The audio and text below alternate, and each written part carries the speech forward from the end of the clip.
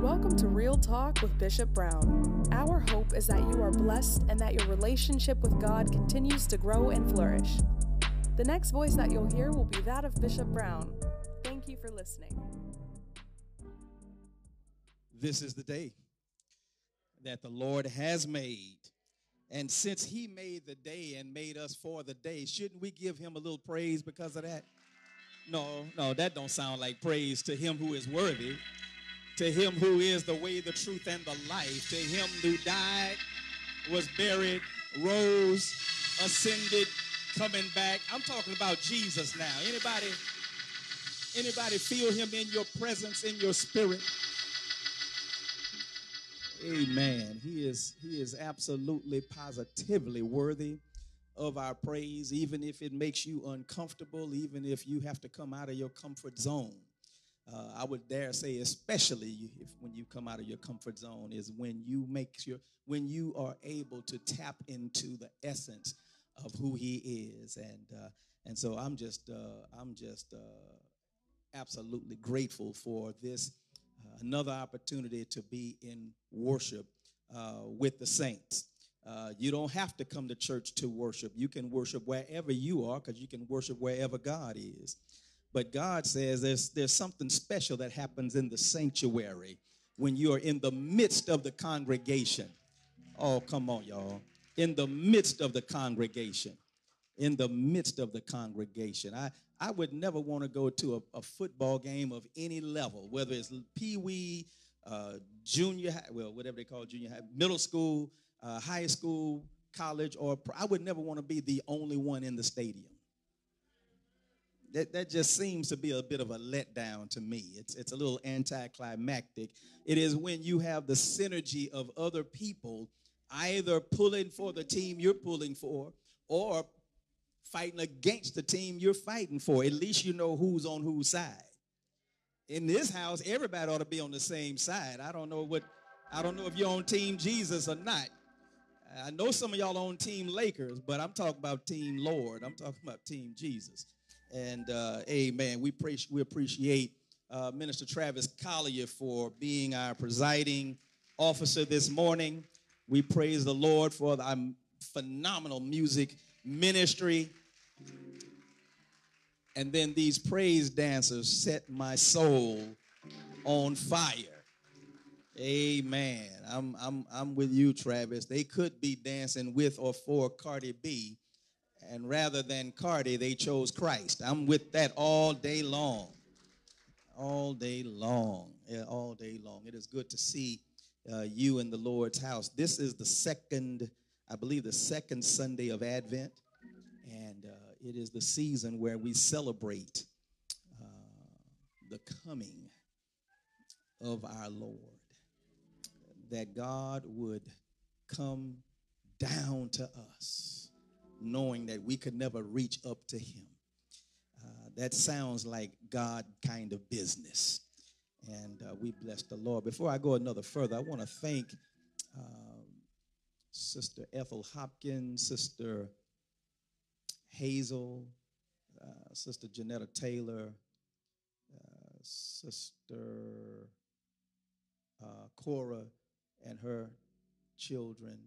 And no doubt there were others who were here on yesterday as we took over the community in a very real sense. And in our partnership with Imagine LA, we ministered to families from this community and around the city. And there were just people everywhere. Kids were jumping in jumpers and eating stuff I couldn't even recognize. And it was just a phenomenal, exciting day. And I appreciate those who I've mentioned as being volunteers or either just being here to support. Sometimes you just never know how you're going to be blessed when you just follow where the shepherd leads and eat what the shepherd feeds. And so we bless the Lord for all that transpired on yesterday. I am just absolutely proud to be a part of that organization, and they are doing great work for humanity. We're continuing this study entitled, Here Comes the Sun. Here Comes the Sun. And I meant to have that song queued up and ready because I wanted you to hear it if you haven't heard it before.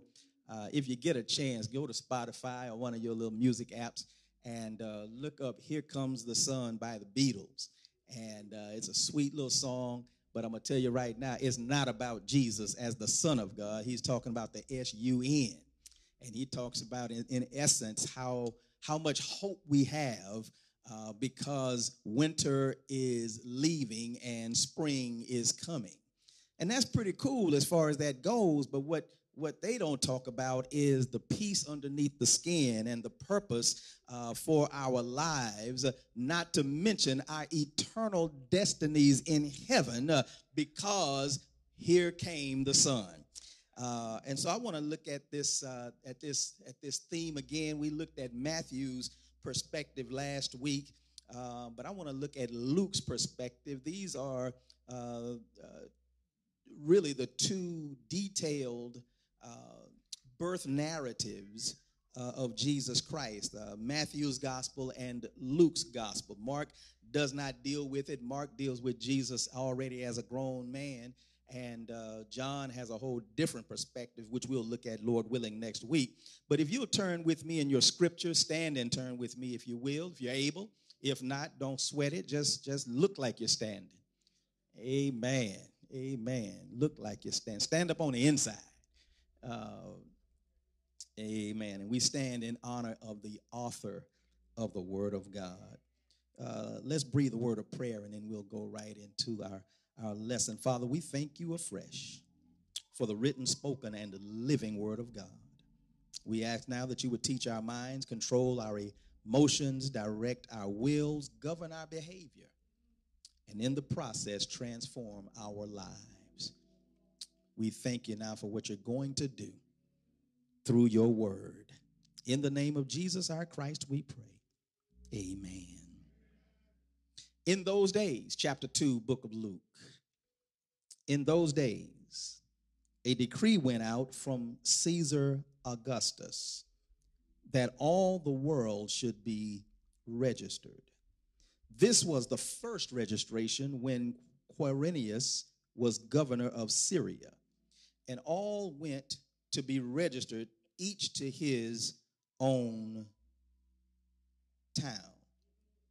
And Joseph also went up from Galilee, from the town of Nazareth, to Judea, to the city of David, which was called Bethlehem.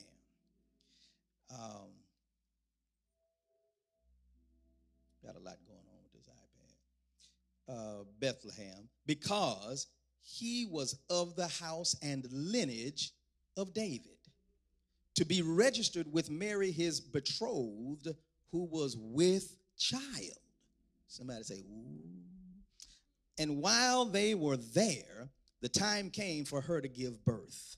And she gave birth to her firstborn son and wrapped him in swaddling cloths and laid him in a manger because there was no place for them in the inn. Amen. You may have your seats with your Bibles open. Here comes the sun.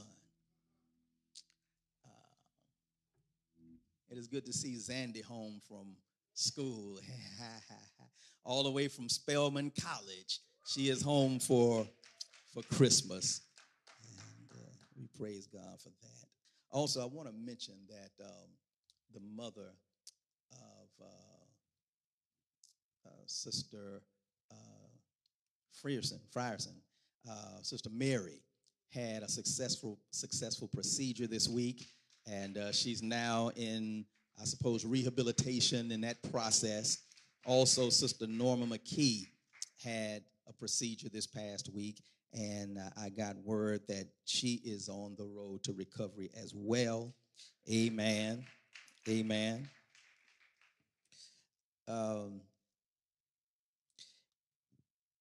Luke, the physician, is the author of the book of Luke. You didn't know I was going to be so deep today, did you?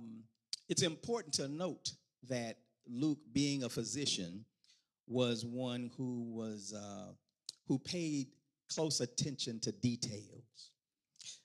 Unlike the other gospel writers, Luke um, was adamant about making sure that he connected the dots under the leadership of the Holy Spirit to help Theophilus in particular, but all lovers of God in general, to understand just what it took for God to send his son, Jesus Christ, to ultimately die for our sins. Uh, One of the things that I think can hinder our full appreciation for who Jesus is and what he has done is the fact that we've heard the gospel story so much, so long, so often that if we're not careful, it can become just facts. It can become just information. But we've got to guard against that and make sure that we dial into the spirit-filled and God-purposed truth that God would have us to understand. Every time, let me throw this in parenthetically, every time, listen, one way to know when you are really connected with God is having an appetite for God. I don't care how long you've been saved. I don't care how long you've been in church. I don't care. It does not matter. The more you become aware of God's presence and power and purpose, the more you ought to want of God. Paul had been ministering for a mighty long time when in Philippians chapter 3, Paul said, I want to know him. Isn't that amazing to me? He's already written several books by that time of the New Testament, and Paul still says, there is more of him to know. How dare we who haven't written anything inspired, how dare we get to a place where we're just tired of being in God's presence. We're just tired of church. We're tired of hearing sermons. We're tired of reading the scriptures because if you tire of it, if you are weary of it, that might be an indication that you might need to go back and revisit whether or not you really met the Jesus of the Bible. Oh yeah, because I'm finally at the place like the people who were old when I was young used to say, the more I call his name, the sweeter it sounds. Anybody grow up hearing people say that? Every day with Jesus is sweeter than the day before. Oh no, I got my appetite is increased for him, and the more I get to know him, the more I get to know me, and the more I get to know me, the more I need to know. And so Luke is writing from a different perspective than the other gospel writers. In fact, they all have their own purpose, focus, and emphasis. But now Luke is writing essentially to the Gentile world. He wants, of course, the Jews to understand what he's talking about, but he also is writing to the Gentiles. You know who the Gentiles are, right? Yeah, that would be us. Anybody who's not a born Jew is a Gentile. And he is writing to us because God in his sovereignty, when he called Abraham and gave Abraham the instructions to leave your daddy's house and all of that to a land that I'm going to show you, and you will become the father of the faith. Then in Abraham, God also purposed to save Gentiles. My God, today. God, even before we were born, had already had a plan to include us in his family. We got to understand, because the Jews, and this is not anti-Semitic, but this is a truth that the Jews believe that only the Jews are going to be saved.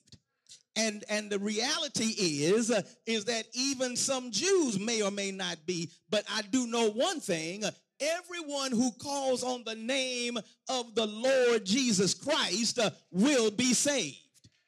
Everybody, lottie-dottie and everybody. I don't know who you are, but if you have called on the name of the Lord, it doesn't matter where you've been, what you've done, how long you've been doing it. It doesn't matter if you've been on lockdown, if you've been to the wrong places in life. I ought to be calling somebody's situation in a minute here, but none of that matters if and when you call on the name of the Lord, when you recognize that Jesus Christ is indeed Lord of all. Wish y'all would keep me with a witness this morning, because I'm trying to be as brief as I can, but the quieter you are, the more I've got to explain the text. Watch the text, if you will, because as I mentioned, Luke pays close attention to details, and so notice he says, in those days. So obviously he's making a reference to something that he's already spoken of. And he's already spoken of in chapter 1 many details regarding the whole scenario surrounding the ultimate birth of Christ. I won't take time to deal with that today. You can read that in your quiet time. But anyway, he makes this transitional statement by saying, in those days, a decree went out from Caesar Augustus. This Caesar Augustus is also named Octavius Caesar Augustus. He is was the nephew of Julius Caesar, who was the first emperor of Rome. And by the time, of course, Julius Caesar was assassinated. And now his nephew is also a Caesar. And Caesar, as a matter of fact, is not a name, but it's a title. And so Caesar Augustus is now in charge. He's the emperor, and he has sent out a decree saying that all the world should be registered. This registration process revolved around the fact that in order to tax the people, who were from any homeland, wherever they were from, had to return to their homeland in order to register, so that the government would know who and how to tax. Governments are always about taxes, always in your pocket, and that's necessary to make sure the city has the stuff that the city needs. So he sends out this decree, and this decree is not a suggestion. It is not a question. There is no debate, discussion, or anything else. It's issued so that the people will obediently travel to their homelands or the land of their lineage. I want to show you something in just a minute. This has already blown my mind. And so Caesar Augustus issuing this decree, unbeknownst to him, he is really partnering with God. See, Caesar Augustus has very likely no clue of the coming Messiah.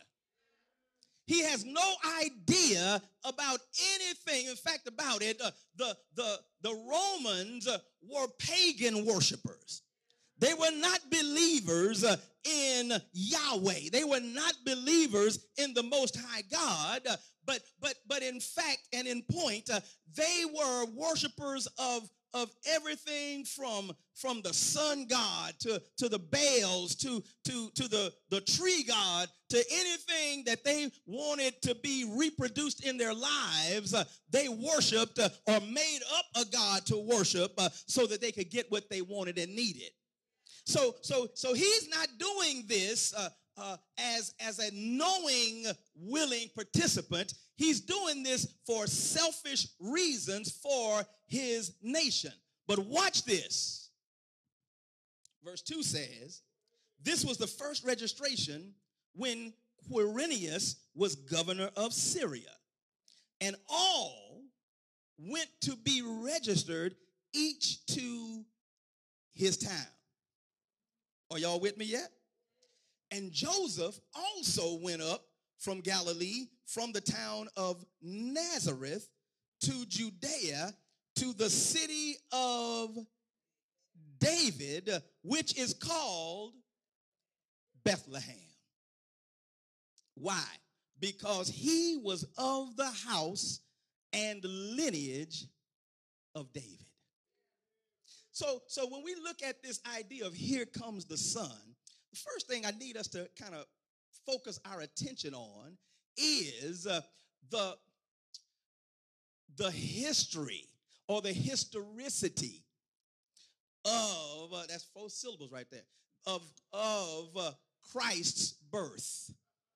Yeah, the historical nature of Christ's birth. That simply means this was something that happened in time and was recorded somewhere in history.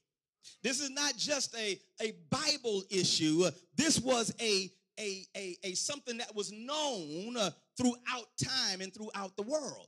And so it's important for us to understand this historicity, because in this history, it is confirmed that Jesus had to be born in Bethlehem. Why did he have to be born in Bethlehem? Because Bethlehem was the city of David. David was the king, the greatest of all kings, that God promised that there would always be a ruler on the throne of David. Which means then that there had to be a Davidic connection for the Messiah to actually rule from that throne. Well, now listen, the only way they could get the parents of Jesus from Nazareth to Bethlehem, there had to be something that was so powerful that it compelled Joseph and his wife, well, his soon-to-be wife, his betrothed, to leave Nazareth and go to Bethlehem. I need you to understand that while the world is playing checkers, God is playing chess. And even in eons prior, God had already set up through the prophets where Jesus would be born. God Almighty. God has a plan right now that is being fulfilled, and in many cases, he's using you to fulfill it. Unbeknownst to us. God, look, everything that God created is at his disposal. Even folk who don't know him or love him or follow him. God even uses Satan to do his own work. That's why we don't have to go through life wondering whether or not we are here on purpose. The fact that you are here is an indication that you're here on purpose. Because everything that God creates, he creates not only for a purpose, but that purpose is to solve a problem. So we've got to start asking God, what problem did you create me to solve? I know what problem you created the apple tree to solve. I know what problem you created the banana tree, if they come on trees, to solve. But now I know you've got a purpose for me, and I'm looking to you to tell me what my purpose is. Somebody needs to ask that question, because we got too many believers that don't know why you're here. Don't know why you're here. You're just sitting on the dock of the bay.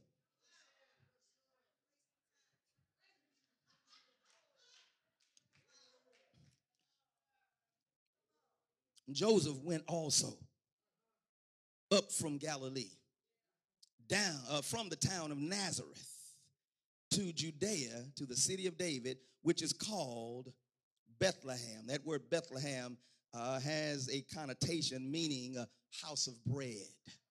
House of bread, house of bread. It is interesting that Jesus, who has been called, in fact, called himself the living bread, comes from a place called the house of bread.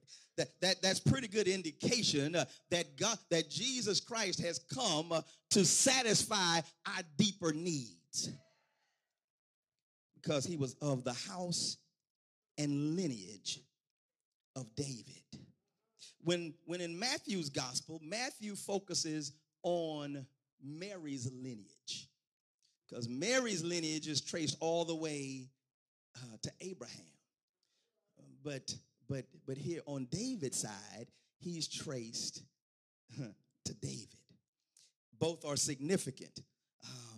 But now he went there, verse 5, to be registered with Mary, his betrothed, who was with child. I'm going to talk to some single mother, or a mother who was single when you conceived. Yeah, because we are quick to stigmatize. We are quick. I'm talking about the church. We're I wish I had help somewhere in the house. I don't know. Can one of y'all play the organ or something? Listen, we are quick.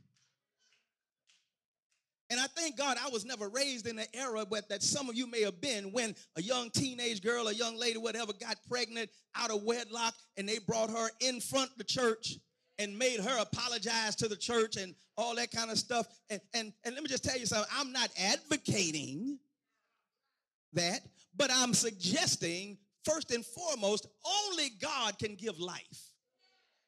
I don't care what kind of scientist you think you are. I don't care what kind of this or that. Listen, only God can give life. And so there's never anything sinful about the child. I thought sure somebody in this house would say, "Sure enough, Pastor." Don't make me take a poll to find out who's who.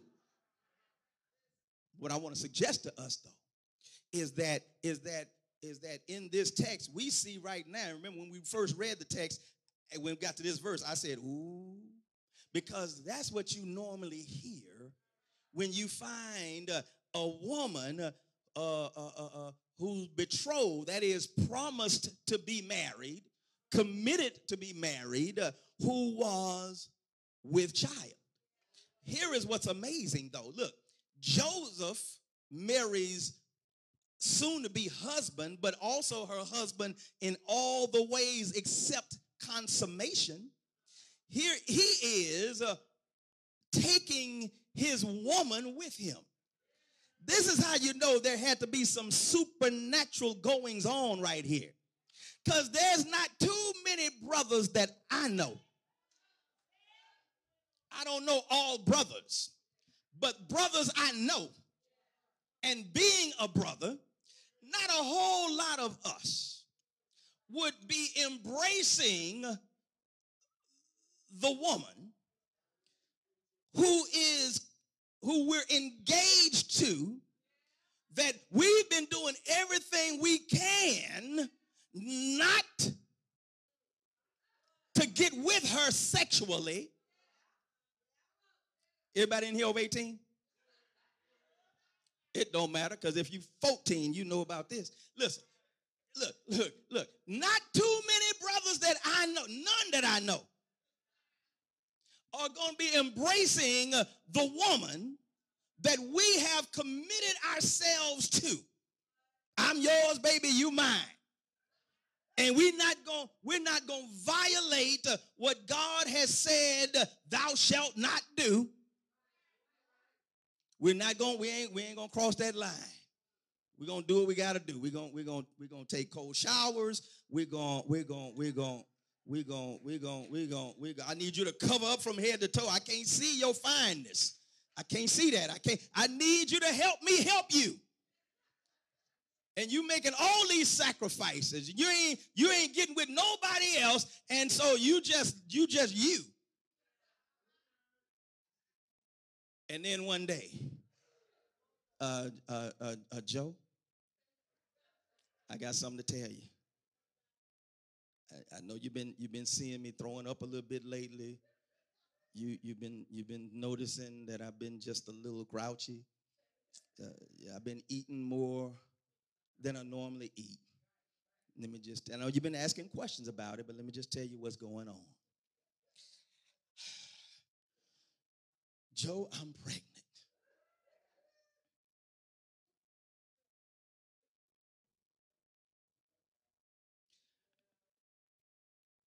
I'm sorry, what?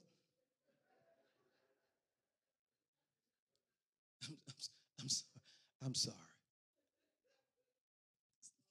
Say that again, because I almost thought I heard you say, yeah, you heard me right. But Joe, I know you and I haven't been together. But God has a greater purpose for my life.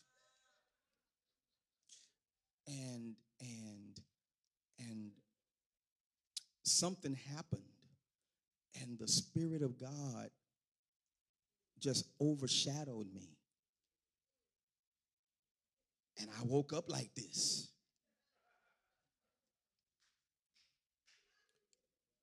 Now, even Joseph had a problem with that because he was going to put her away privately while he could have stoned her publicly and her family.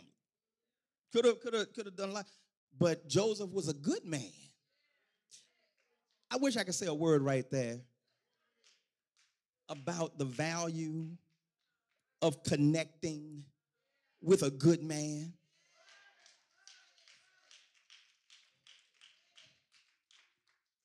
See, a good man, though he may see what he sees with his natural eye, he has an ear and a heart for the Spirit of God.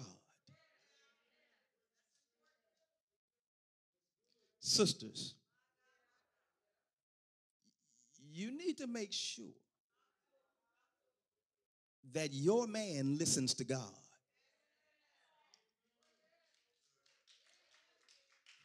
without debate, negotiation, or discussion. If he does not listen to God, pack your stuff or pack his stuff and get up out of there. Brethren, I'm just the mailman. Don't get mad at me. But brothers, also, likewise, find you a young lady, if you don't already have one, who loves God more than she loves you.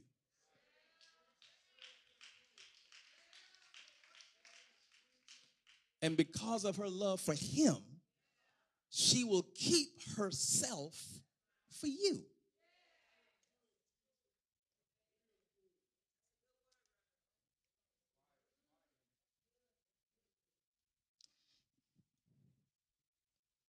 To be registered with Mary, his betrothed, who was with child. Um, we're dealing with what? The historicity of the birth of Christ. Because it is important for us to understand that it is a historical fact that Jesus Christ was born. It is a historical fact. And so now notice what we have in this historicity. We've got the sovereignty of God acting on behalf of his own purpose, but using people who don't necessarily believe in him.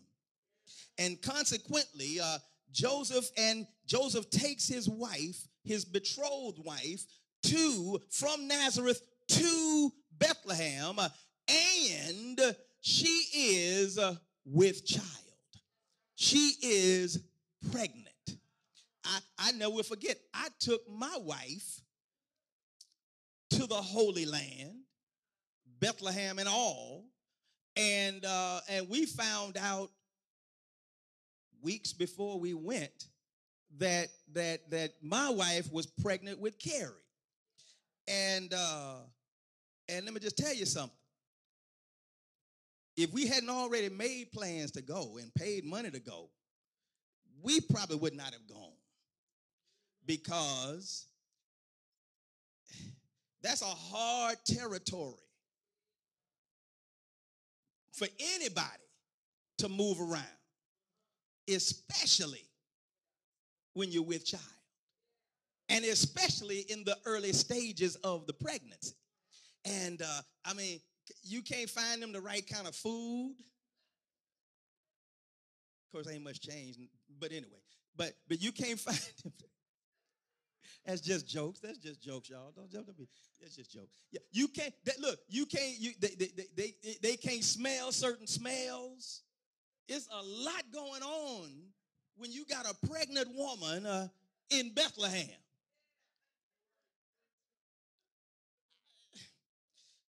And we don't know at what stage of the pregnancy Mary was in at this time. All we know is that she was pregnant, and based on the fact that they had to travel, and before they traveled is when he found out she was pregnant. So we don't know we don't know where it is, but let me just share this with you. In verse 6 it says, and while they were there, the time came for her to give birth. Don't know how long they were there. Don't know any of that information. All we know is we don't know anything about the where, or rather, we don't know anything about the time. All we know is the weather. I'm not talking about the sky, the clouds. I'm talking about whether it happened or not. We know it happened. We just don't know precisely when it happened. But that's not important, because if Luke didn't speak to it, if Matthew didn't speak to it, then obviously the Spirit of God did not want us or need us to know about it. But what we do know is that she was pregnant and she did give birth. And in verse 7 it says, and she gave birth to her firstborn son, and wrapped him in swaddling cloths and laid him in a manger, because why? There was no place for them in the inn. I really wish I had time to really unpack that whole thing, because the whole nativity scene that we see and all that kind of stuff, that's not precisely what was going on right there, right? But that's not really right now relevant to what I'm trying to get to. But just suffice to say that this first point is the historicity of the birth of Christ. And in that historicity, we see the sovereign hand of God. Only God could have arranged things the way he did to cause a pagan leader to issue a decree to get the people to where their homeland and their lineage was. And that's exactly how they ended up in Bethlehem. The rest of this is going to go quick. And in the same region, there were shepherds out in the field, keeping watch over their flock by night. And an angel of the Lord appeared to them, and the glory of the Lord shone around them, and they were filled with great fear. They're filled with fear. They're filled with fear. And the angel said to them, what? Fear not, for behold, I bring you good news of great joy that will be for all the people. For unto you, that would be familiar to anybody who was a student of the word at that time, because that phrase is a reference to Isaiah 9:6, which says, for unto us a child is born, to us a son is given, and the government shall be upon his shoulders, and his name shall be called Wonderful Counselor, Mighty God, Everlasting Father, Prince of Peace. And so now, with this same language, they are connecting, God is connecting the shepherds to what he had prophesied hundreds of years before. Notice what he says. Unto you is born this day in the city of David a Savior, who is Christ the Lord. A Savior who is Christ the Lord. I'm going to say it one more time. A Savior who is Christ the Lord. The shepherds had no clue until the angel spoke and told them that the Savior was born today. Wow. Well, let me just move forward here and look. Verse 12 says, and this will be a sign for you. You will find a baby. You're going to find a baby.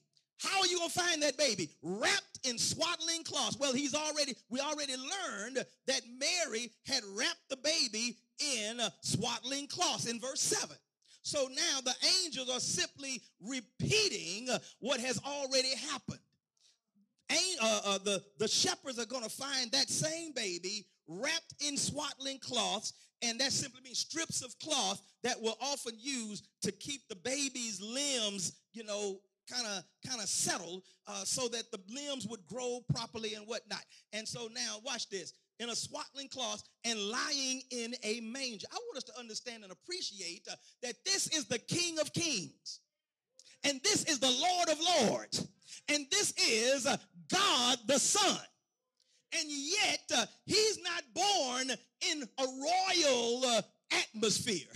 He's not born in a regal atmosphere, and yet he's regal. He's not born like we would want our kings to be born, and yet he's King of Kings. I need somebody to understand that the humility of his birth, the humility, we move from the historicity to the humility of his birth. God incarnate did not embrace all of the high things that we embrace. We would have had our child at Cedar Sinai or something like that. We would not have our baby at Killer King or whatever they used to call that. We wouldn't have our baby at Daniel Freeman or something like that. No, we want our baby born at the top of the line hospital. Not so with Jesus.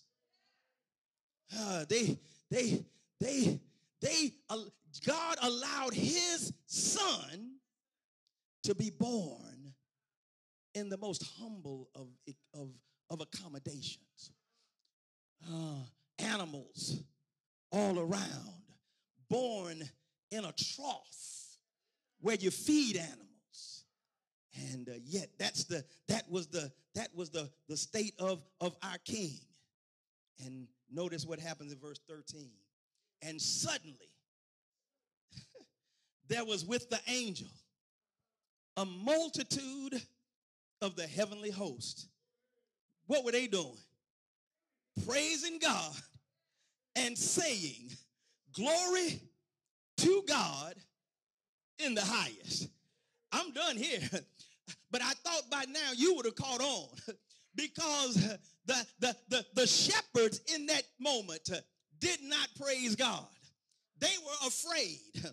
But the angels, the heavenly host, because of Jesus, because of the Savior's birth, because of the King's birth, the angels in the presence of God, they praised our God. Why did they praise God? Because the Son of God has come down from 42 generations. The Son of God his parents have traveled from Nazareth to Bethlehem. The Son of God. God has used even pagan people to make sure that he got from Nazareth all the way to Bethlehem. And so he's born now. And they've been told where his location was. They've been given a GPS address. And now we know that the shepherds understand that he's born in a manger. And you'll identify him because he's the one that's wrapped in strips of cloth. He's the one that you would have expected to be born in a Sealy Posturepedic or a sleep number bed. But no, he's down there in a trough.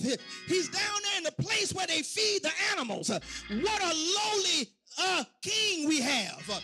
But I'm glad he was born in such a low way, because in being born in such a low way, such a humble way, that means that the people like me that were on the bottom of life, sinners like me that showed up messed up, sinners like me that was a sinner from birth. There is some good news that no matter how low you are, Jesus has come for you. Is there anybody here that can testify that you haven't always been sitting in a church clean to the nines, with nice gaiters on, with your hair done and your nails did? You haven't always been as sharp as you are. You haven't always been as educated as you are. You haven't always had a piece of money in your pocket. But Jesus came to where we were. Jesus came down. I can't get away from. He was way up high, living in his heavenly home. But he took a human airplane and came down, all the way down to Mary's womb, all the way down to Nazareth, rather all the way down to Bethlehem. And he was born in Bethlehem. Anybody here glad that he was born in Bethlehem? Bethlehem was not a metropolis. Bethlehem was no New York City, but Bethlehem was a small place, a tiny village.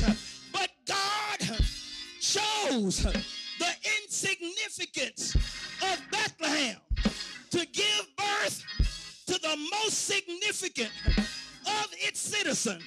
I praise God that my God is a God that sits high and looks low. He sees right where we are. He sees us messed up like we are, which tells us we ain't got to fake in front. We ain't got to pretend. Just come as you are. Anybody here came to Jesus just like you were, weary, wounded, and sad, but you found in him a resting place, and he has made me glad. Anybody here glad this morning? Anybody here grateful this morning? I'm glad that he saved me. I'm glad that he came for me. I'm glad that he's in me right now. I know that he's in me. I can feel his presence. I can sense him moving. Good God Almighty. Anybody, do you know him? Have you tried him? Won't he make a way? My God can do anything but fail. I need about 10 people that knows who Jesus is to show some sign.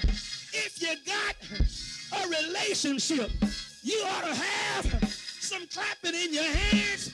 You ought to have some running in your feet. You ought to have some hallelujah in your throat. Anybody here? Anybody here? That's why we praise him. That's why we worship him. And if you're sitting next to somebody that ain't got no worship in them, step around them and have your own worship party. Anybody? Anybody? Anybody? Hey, hey!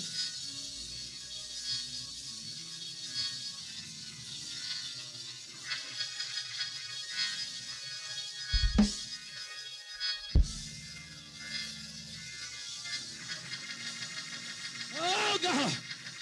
Oh God! My Savior. did all of that, went through all of that just to meet me where I was. I wasn't born with a microphone in my hand. I wasn't born with a beautiful wife and family.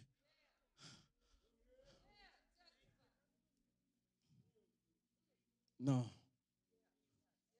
no, no. Great things happened for me when I met Jesus. And you've heard me tell the testimony. I met him when I was 22. Oh, how I wish I had met him when I was 2. Oh, how I wish I could have given my whole life to him. I cannot imagine where my life would be if I had just come to him sooner. He was knocking. He was calling. But I was stubborn. I was in church, but I wasn't in Christ. I did everything we do here. I sang in a choir. I said Easter speeches, Christmas, all of that. I was a junior deacon.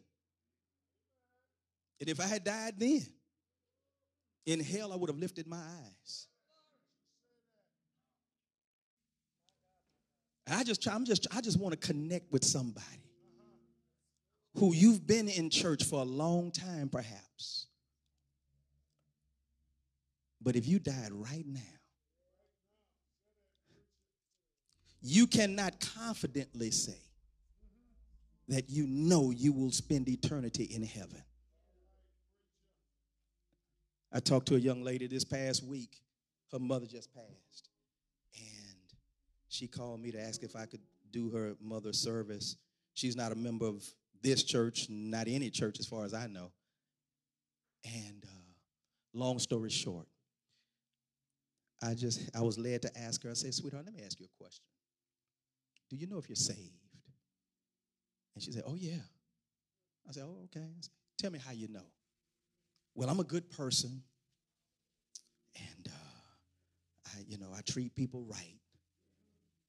And she listed about, I don't know how many more things, and then finally she said, and I've given my life to Christ. But the order in which she listed her criteria let me know that her emphasis was on her work. And so I prayerfully asked God to give me an opportunity, whatever, and shared with her Jesus Christ. I asked her if she would be willing to hear that, and she said, yeah. And long story short, she accepted Christ over the phone. Well, and praise God, that ain't the shout, though. The shout is everything that she had been leaning on as her criteria for salvation proved in her hour of need to be insufficient. Being a good person ain't going to help you when you're dealing with the passing of your mother. Being a great guy, great lady, that ain't going to get you far when your heart is broken. You need somebody bigger than you, bigger than your ability to do whatever you've been doing. You need Jesus. I want to ask everybody just to stand with me. We're getting ready to go. But I believe there might be somebody here who's never given your life to Jesus Christ. And maybe you've been led to believe that that's for the weird people. Maybe it is. We are peculiar people. You've been led to believe that that's for the old people. That used to be my thing. I'm still young. I'll do it when I get. Let me tell you something. Age is relative to how much time God has given you. If you are 80-ish, then you could be considered old chronologically. But if God has only purpose for you to live 50 years and you're 40, you old relative to the time you have allotted. Our issue is we don't know how much time we have. So get it out of your head. You're going to wait till whenever to give your life to Christ.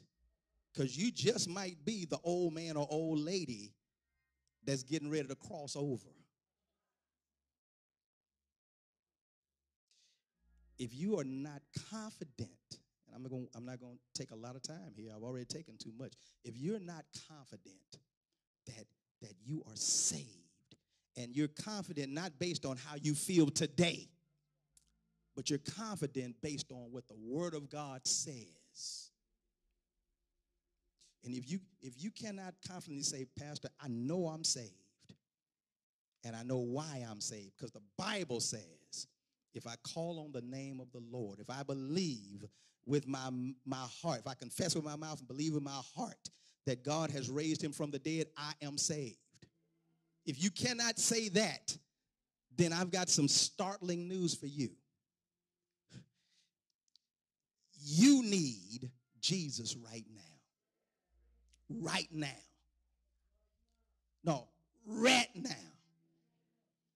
Y'all quit trying to be so sophisticated talking about right now. You don't talk like that. Right now, you need him. And he wants you right now. Right now. All you got to do is just be courageous enough to say, you know what, preacher, I need Jesus right now. I'm tired of going through these motions, trying to pretend that I'm enjoying life when in the reality, I'm living on the edge of quiet desperation. I know the place. If I'm talking to you, brother, sister, whoever you are, you've never given your life to Christ, and you want to for sure, once and for all, make sure that you're saved. If that sounds like you, can you just raise your hand in this house? Just raise your hand. Lord, we thank you for this beautiful harvest. We thank you for these women who recognize their need for Jesus Christ. And Lord, we want to be good stewards of what belongs to you. How precious are these ladies in your sight and in ours. And so, God, I pray that you would help us to serve them, that they may grow in the knowledge of Jesus Christ. And then for those who may have been in need of salvation and in need of a church, but for whatever reason did not take advantage of this moment, Lord, give them no peace until they come to a saving knowledge of Jesus Christ. We thank you, praise you. And now may the grace of the Lord Jesus Christ, the love of God, the fellowship of your wonderful Holy Spirit be with each of us now and forevermore. Let the people of God say amen. Amen. Thank you for listening to Real Talk with Bishop Brown. We hope that you were blessed. If you would like to accept Christ, join our church, help continue the work we are doing in our ministries, watch live on Sundays, find us on social media, or give online, you can visit the link in the episode description. Thank you for listening and have a blessed day.